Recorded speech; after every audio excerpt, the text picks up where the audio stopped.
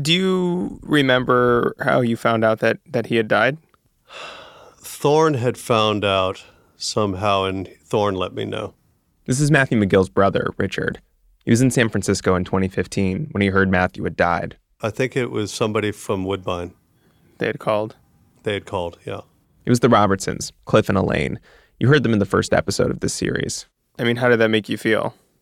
Were you surprised, or? I wasn't surprised, and I didn't care. Because by that time, Eric, I was really detached. Yeah.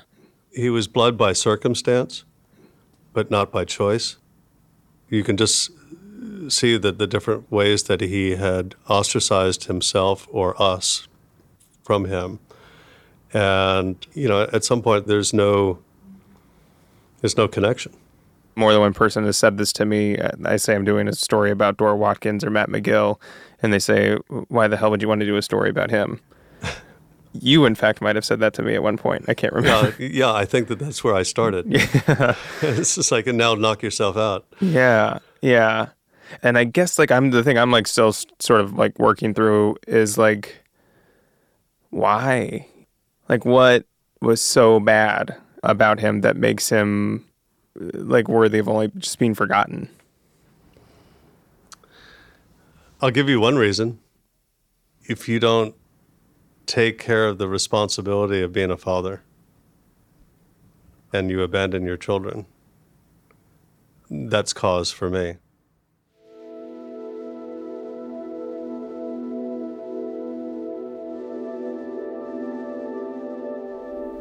I haven't gotten into this yet, but Dora Watkins did, in fact, have 2 children by a second wife.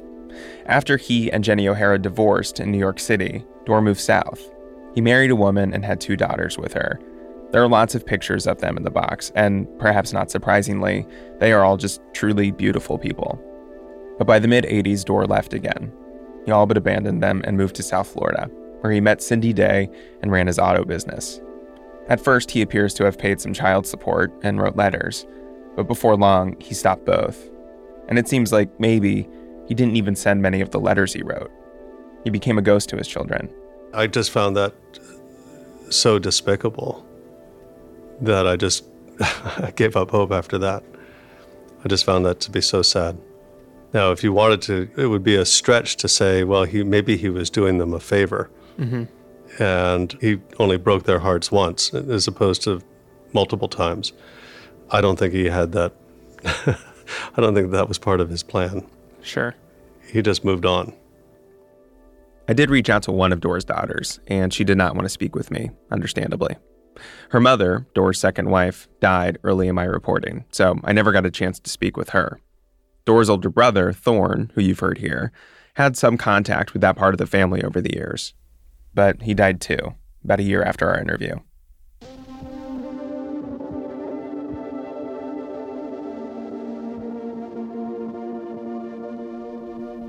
Whenever I describe the series of events that led to me interviewing my family about our fraught relationships, I get tied up in knots, because it isn't totally logical. I heard about a dead guy who had lived a crazy life.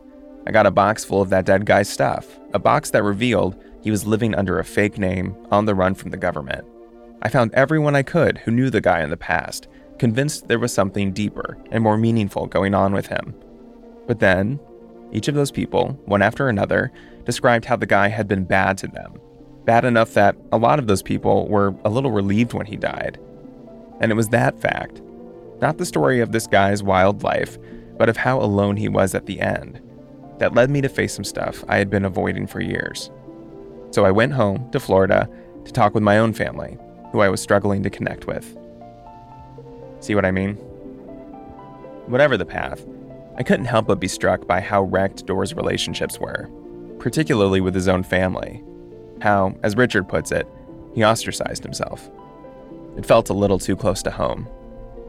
Oh, and this is just weird. Why is it weird? I've never been interviewed like this before. I probably will never be interviewed like this ever again. In 2019, I decided to sit down with my sister, Shannon, to talk about our relationship. For years, she had wanted me to interview her for something. Anything, really. I mean, you've been doing stories like this for how long, and this is the first time I've ever been asked to be included. Yeah, you've been asking for years. Mm-hmm. So I asked Shannon if we could talk. The thing is, Shannon and I actually get along really well. We've always really liked each other. Sometimes when visiting, we leave secret notes around each other's bedrooms to find later. I've got one scribbled on my whiteboard from 2013 I refuse to erase. But even still, I knew we didn't really know each other, not in a super personal way. A guy I once interviewed referred to himself as a friend to strangers and a stranger to friends. That's how I felt with Shannon. A stranger to a friend. How does it feel now to actually be being interviewed? Do you regret? No, I'm excited. I'm happy. Oh, really? I'm happy to exist in this part of your life now. Oh, good. And to be honest, Shannon felt like low-hanging fruit. The easiest member of my family to get closer with. She told me yes, she'd be happy to talk, finally. Though I don't think she totally understood what she was getting into. Okay, so let's start with an easy one. Tell me your name and who you are. What do you mean, who I am? Like to you? Or... Yeah, my name's Shannon, and I'm... Buckle up, kid. It's the big leagues now. I don't know. I like how you said, let's start with the easy stuff, and then you're just making me have an existential crisis over here. I was like, who am I? What am I like? What's my personality? I'm Eric Mennel, and from Pineapple Street Studios, this is Stay Away from Matthew McGill. Part 5, Sister, Brother.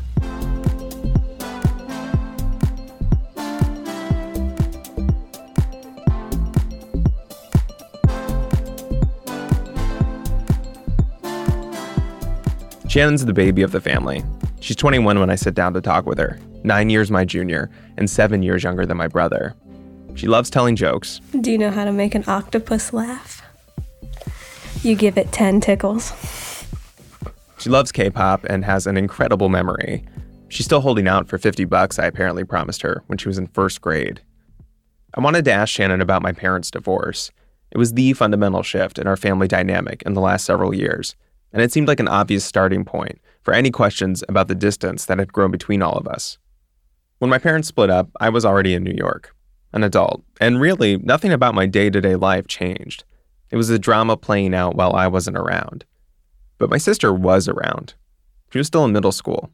She shuttled back and forth between my parents' apartments a couple times a week, and I'd always assumed, by sheer proximity, the divorce was harder for her.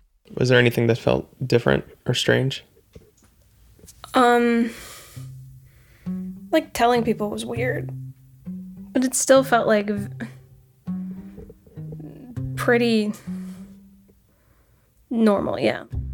As she tells it, Shannon wasn't all that bothered by the divorce. It was more just an annoying thing that happened. What was it like going back and forth between their places so much? It was kind of difficult, mostly because like I had to carry so much stuff back and forth. Like I had to make sure I had certain things. But it wasn't like terrible. Carrying stuff. That's what she remembered. Which surprised me. The divorce had upset me, and I knew Shannon had had a hard time as a teenager. I thought it was largely tied to this event, the one that seemed, from where I was in New York, to change her life pretty radically. And I say that because it was shortly after, when Shannon was in high school, that things got really hard for her. Do you remember the first time anyone used the word anxiety or social anxiety? Probably like 10th grade. Yeah.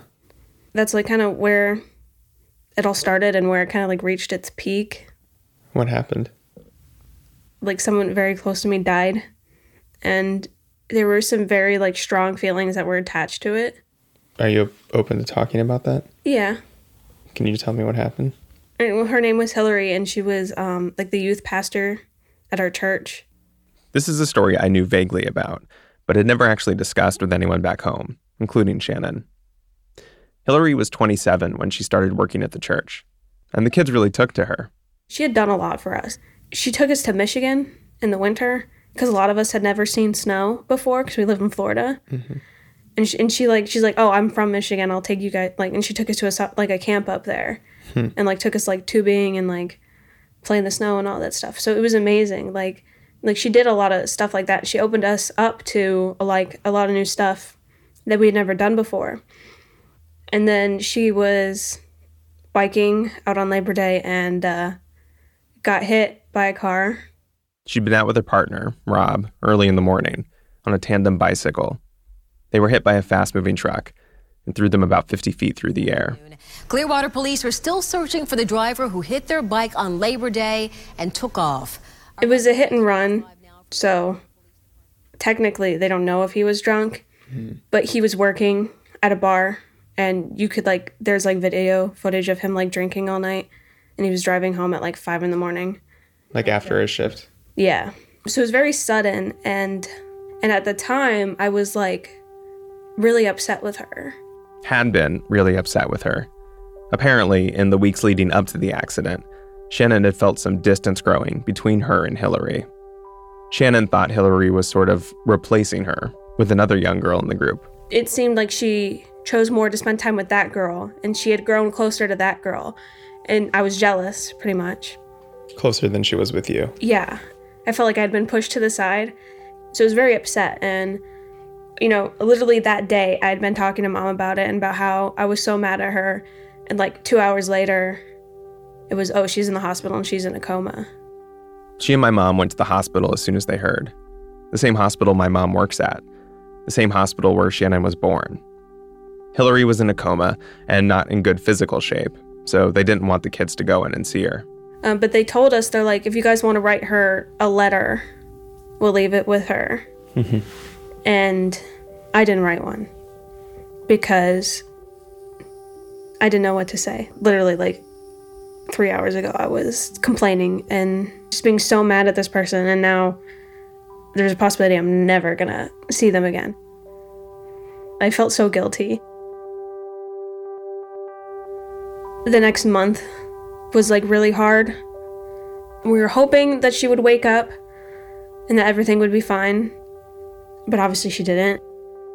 Rob died the day of the accident. Hillary died 2 weeks later. The guy who hit them turned himself in and is currently serving an 11-year prison sentence. At the trial, the judge said to him, quote, "There's nothing that ever happens in court that can take away the pain of all the people involved. Your family has lost you for an extended period of time, but not forever."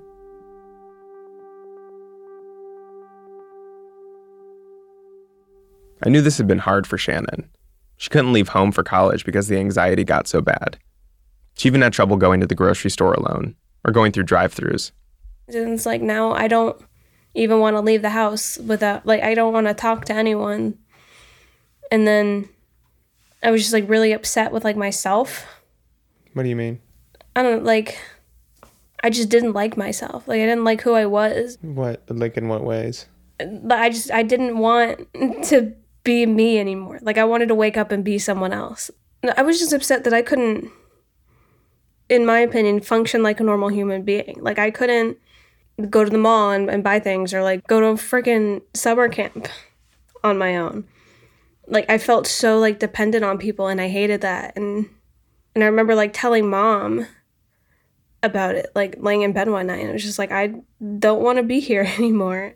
And I didn't want to exist. Like I didn't want to do anything to myself. Like I didn't want to hurt myself or anything like that. But I did not want to wake up in the morning. Like I would like pray that I would just not wake up.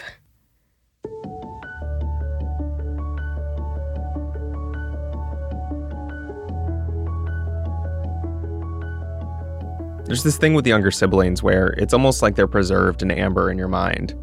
There are ways in which Shannon still feels like the 9-year-old who would crack open my bedroom door and try to spy on me and my high school girlfriend. Silly. Sneaky. But hearing her describe this loneliness, it's like she's transforming right in front of me. Like the amber is melting away, and I'm finally seeing how much time has passed. And it occurs to me that for years, I haven't just ignored Shannon. I've reduced her to a smaller version of who she actually is. Shannon has asked me to interview her time and again. She's said that if someone were to look at my life based on the stories I've told, it's like she doesn't exist. She knows I interview people I find interesting, and that I tell stories about people who go on adventures, face challenges, do incredible things. People like Matthew McGill. It seems so obvious now, but I think Shannon was just asking me to give her the same courtesy I was giving Matthew, to be interested enough in her life to ask her some questions. Sitting there, I'm a little embarrassed. She had to share her most painful stuff in order to get my attention. And it makes me think about what else might be happening with my family. What else I haven't asked about. I'm really glad we talked about this. I wish we talked about it sooner. It'd be a really deep conversation to have, like, over the phone. Shannon and I wrap up. I'm grateful to her, and I do feel genuinely closer. But before we shut off the mics, she is sure to let me know. She is the person in my family most likely to be open with me. But if I want to close some distance between folks, the real work is still ahead. With my brother. I feel like if there's anyone who in the family who doesn't, like, talk, it's Danny. And I feel like he never talks about his emotions. He keeps to himself a whole lot. He's a black box. What's inside the black box? It's even more surprising. That's after the break.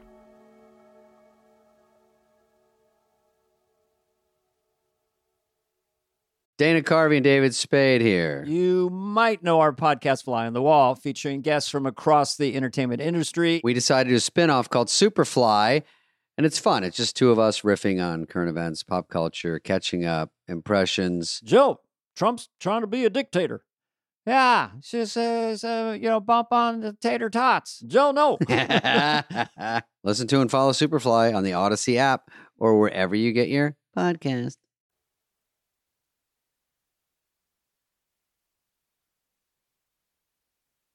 Could you tell me what you had for breakfast? What you had for breakfast this morning?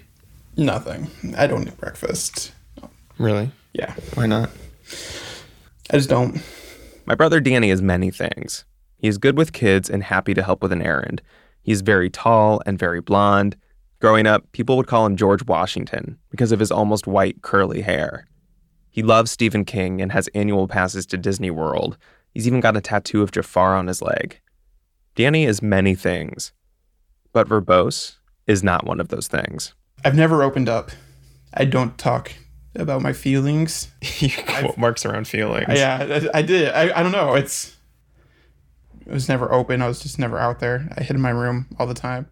Danny's 28 here, about 2 years younger than me.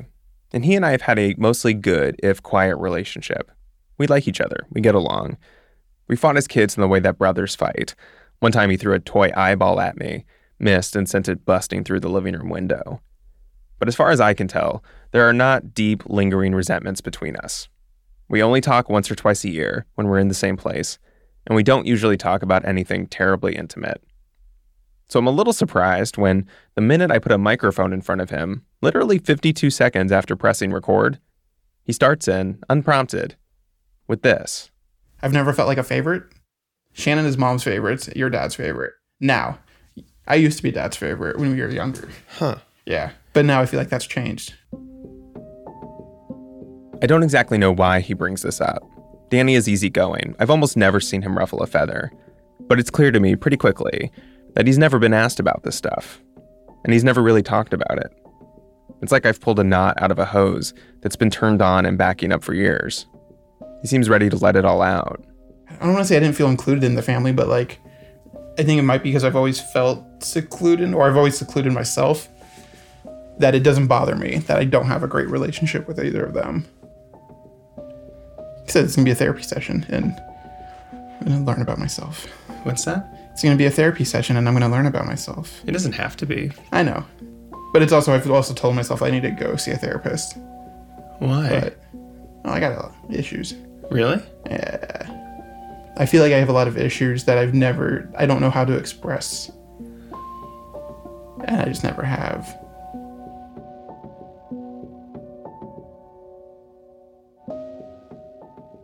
I feel like something's wrong, but I don't know what it is. Huh. It's weird. I feel like I was depressed in high school. What made you think you were depressed in high school? I don't think I ever truly felt happy.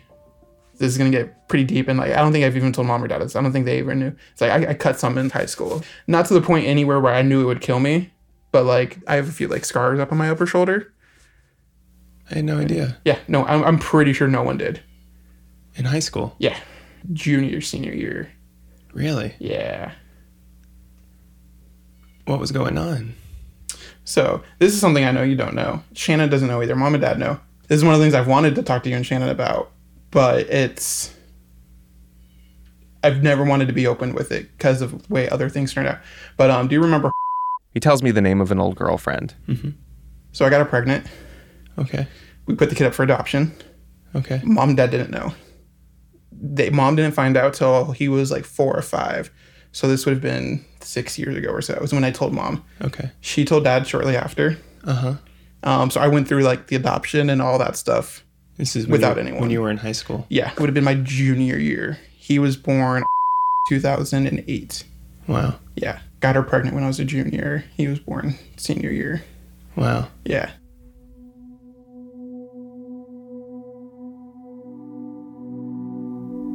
Danny has one leg resting on the other. His foot is bouncing. I can see the scar on his shin from when we were playing with a hot glue gun as kids. I can see the little lump from when he was throwing batting practice and they hit a line drive right back at him, left him bruised for weeks. Why did he feel like he needed to keep this secret from me for so long? What was he worried about? Turns out Danny did not know his girlfriend was pregnant until after they had broken up. He says it was a couple months after they split that she reached out to him. She texted me telling me that she was pregnant. And at first I didn't think it was mine. I'm like, are you sure it's mine? She's like, yeah, it's only going to be yours. That was a text that came to you? Yeah. Were you scared? Kind of. Probably, most likely.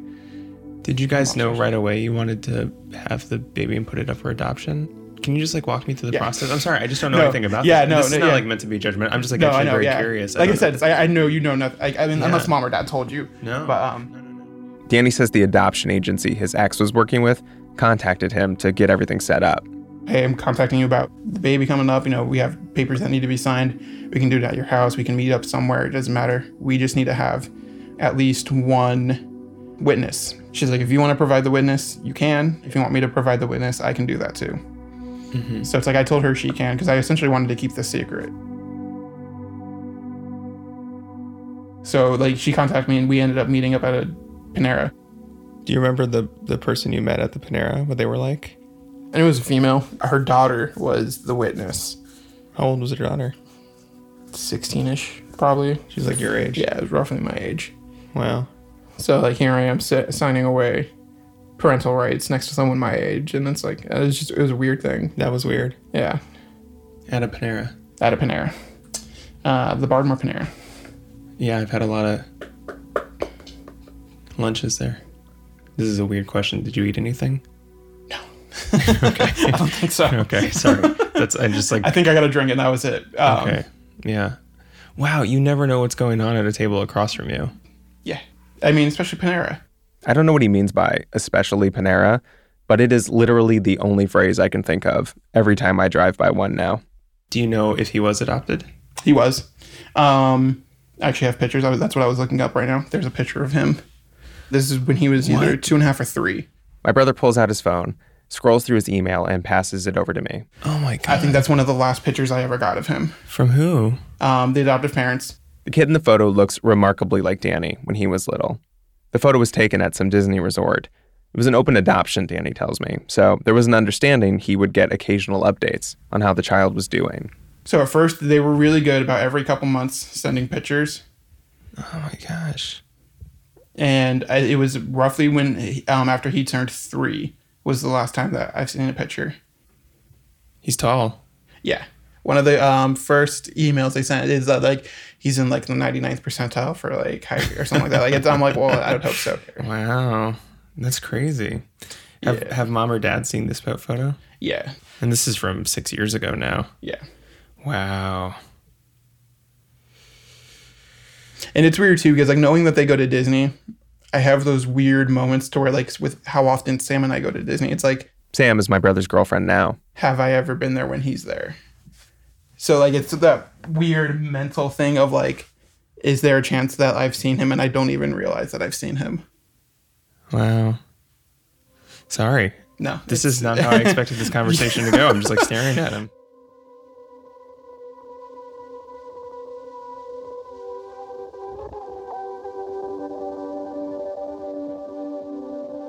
If my conversation with Shannon was surprising, I don't really know what to call this. It honestly never occurred to me my siblings could be carrying around such incredibly heavy things, and I would not know about it. And then Danny leans over and pulls his wallet out of his pocket. There's a picture of the kid in there, he tells me. He's been carrying it around every day for years. What's that like? I have been completely submerged in a box full of things that belong to a guy I never met. And the whole time, my brother has kept his biggest thing in his pocket. And I had no idea. Danny did tell a couple close friends about the adoption when it happened, but they didn't keep it secret, and rumors spread a little around his school. He got nervous, embarrassed, so he stopped telling anyone, including my parents, who, at this point, were just a few years away from divorcing.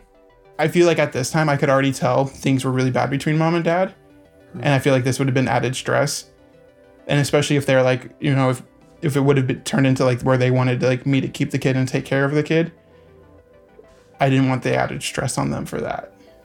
Really? So I feel like I put that all on my shoulders to keep it like away from them. Yeah.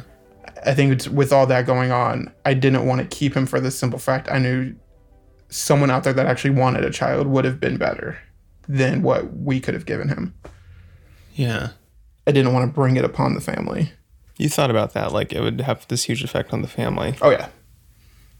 I've hidden this from a lot of people. A few years ago, the adoption agency Danny and his ex worked with closed down, and the family who adopted the child fell out of touch. Danny's still trying to decide whether or not to reestablish contact. He really misses the updates, thinks about them all the time, but he also doesn't want to disrupt a family.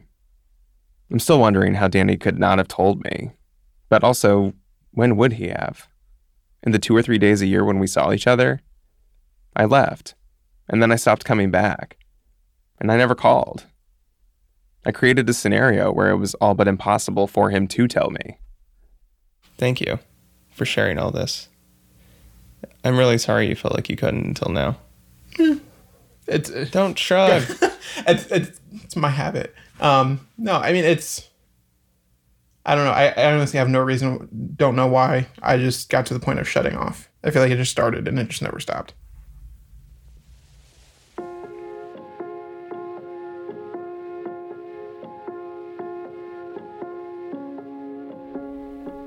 Danny heads home, and I drive to pick up some Thai food. I call a friend who I'd told I was interviewing my family, and I explained everything that just happened. She's gobsmacked and has a million follow-up questions. I don't have many answers. And then she says this thing that still sticks with me, even today. What a gift, she says, to be able to have that conversation. What a gift.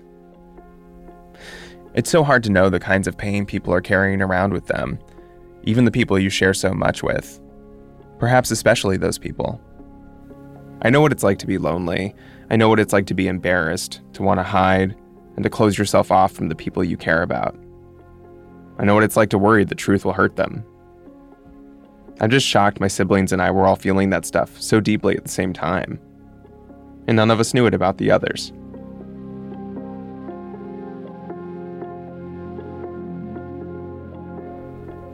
There were still 2 people I needed to talk to. And to the extent I grew up and ran away from home, they're the people I was running away from. I needed to talk with my parents. That's next.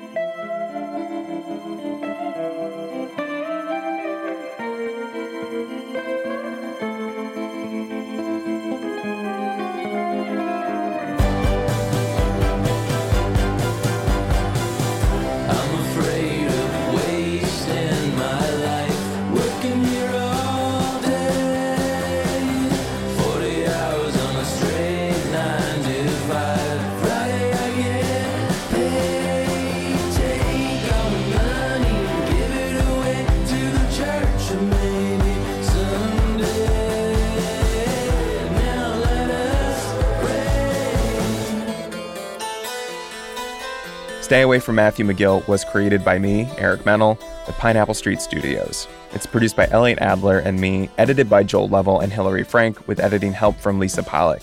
The executive producers at Pineapple Street are Jenna Weiss-Berman and Max Linsky. Fact-checking and research by Sarah Ivory, mixing by Hannes Brown, production management by Grace Chen, social by Hadim Jang, marketing and visuals by Kurt Courtney, Josephina Francis, Melissa Wester, and Hillary Shoup at Cadence 13. Special thanks to Caitlin Jamo, unlicensed podcast therapist, Rachel Ward. Early reporting for this project was supported by Gimlet Media. Original scoring by Blank Forms and S. Carey. Our credit song, On the Cusp, is by the band Any Kind.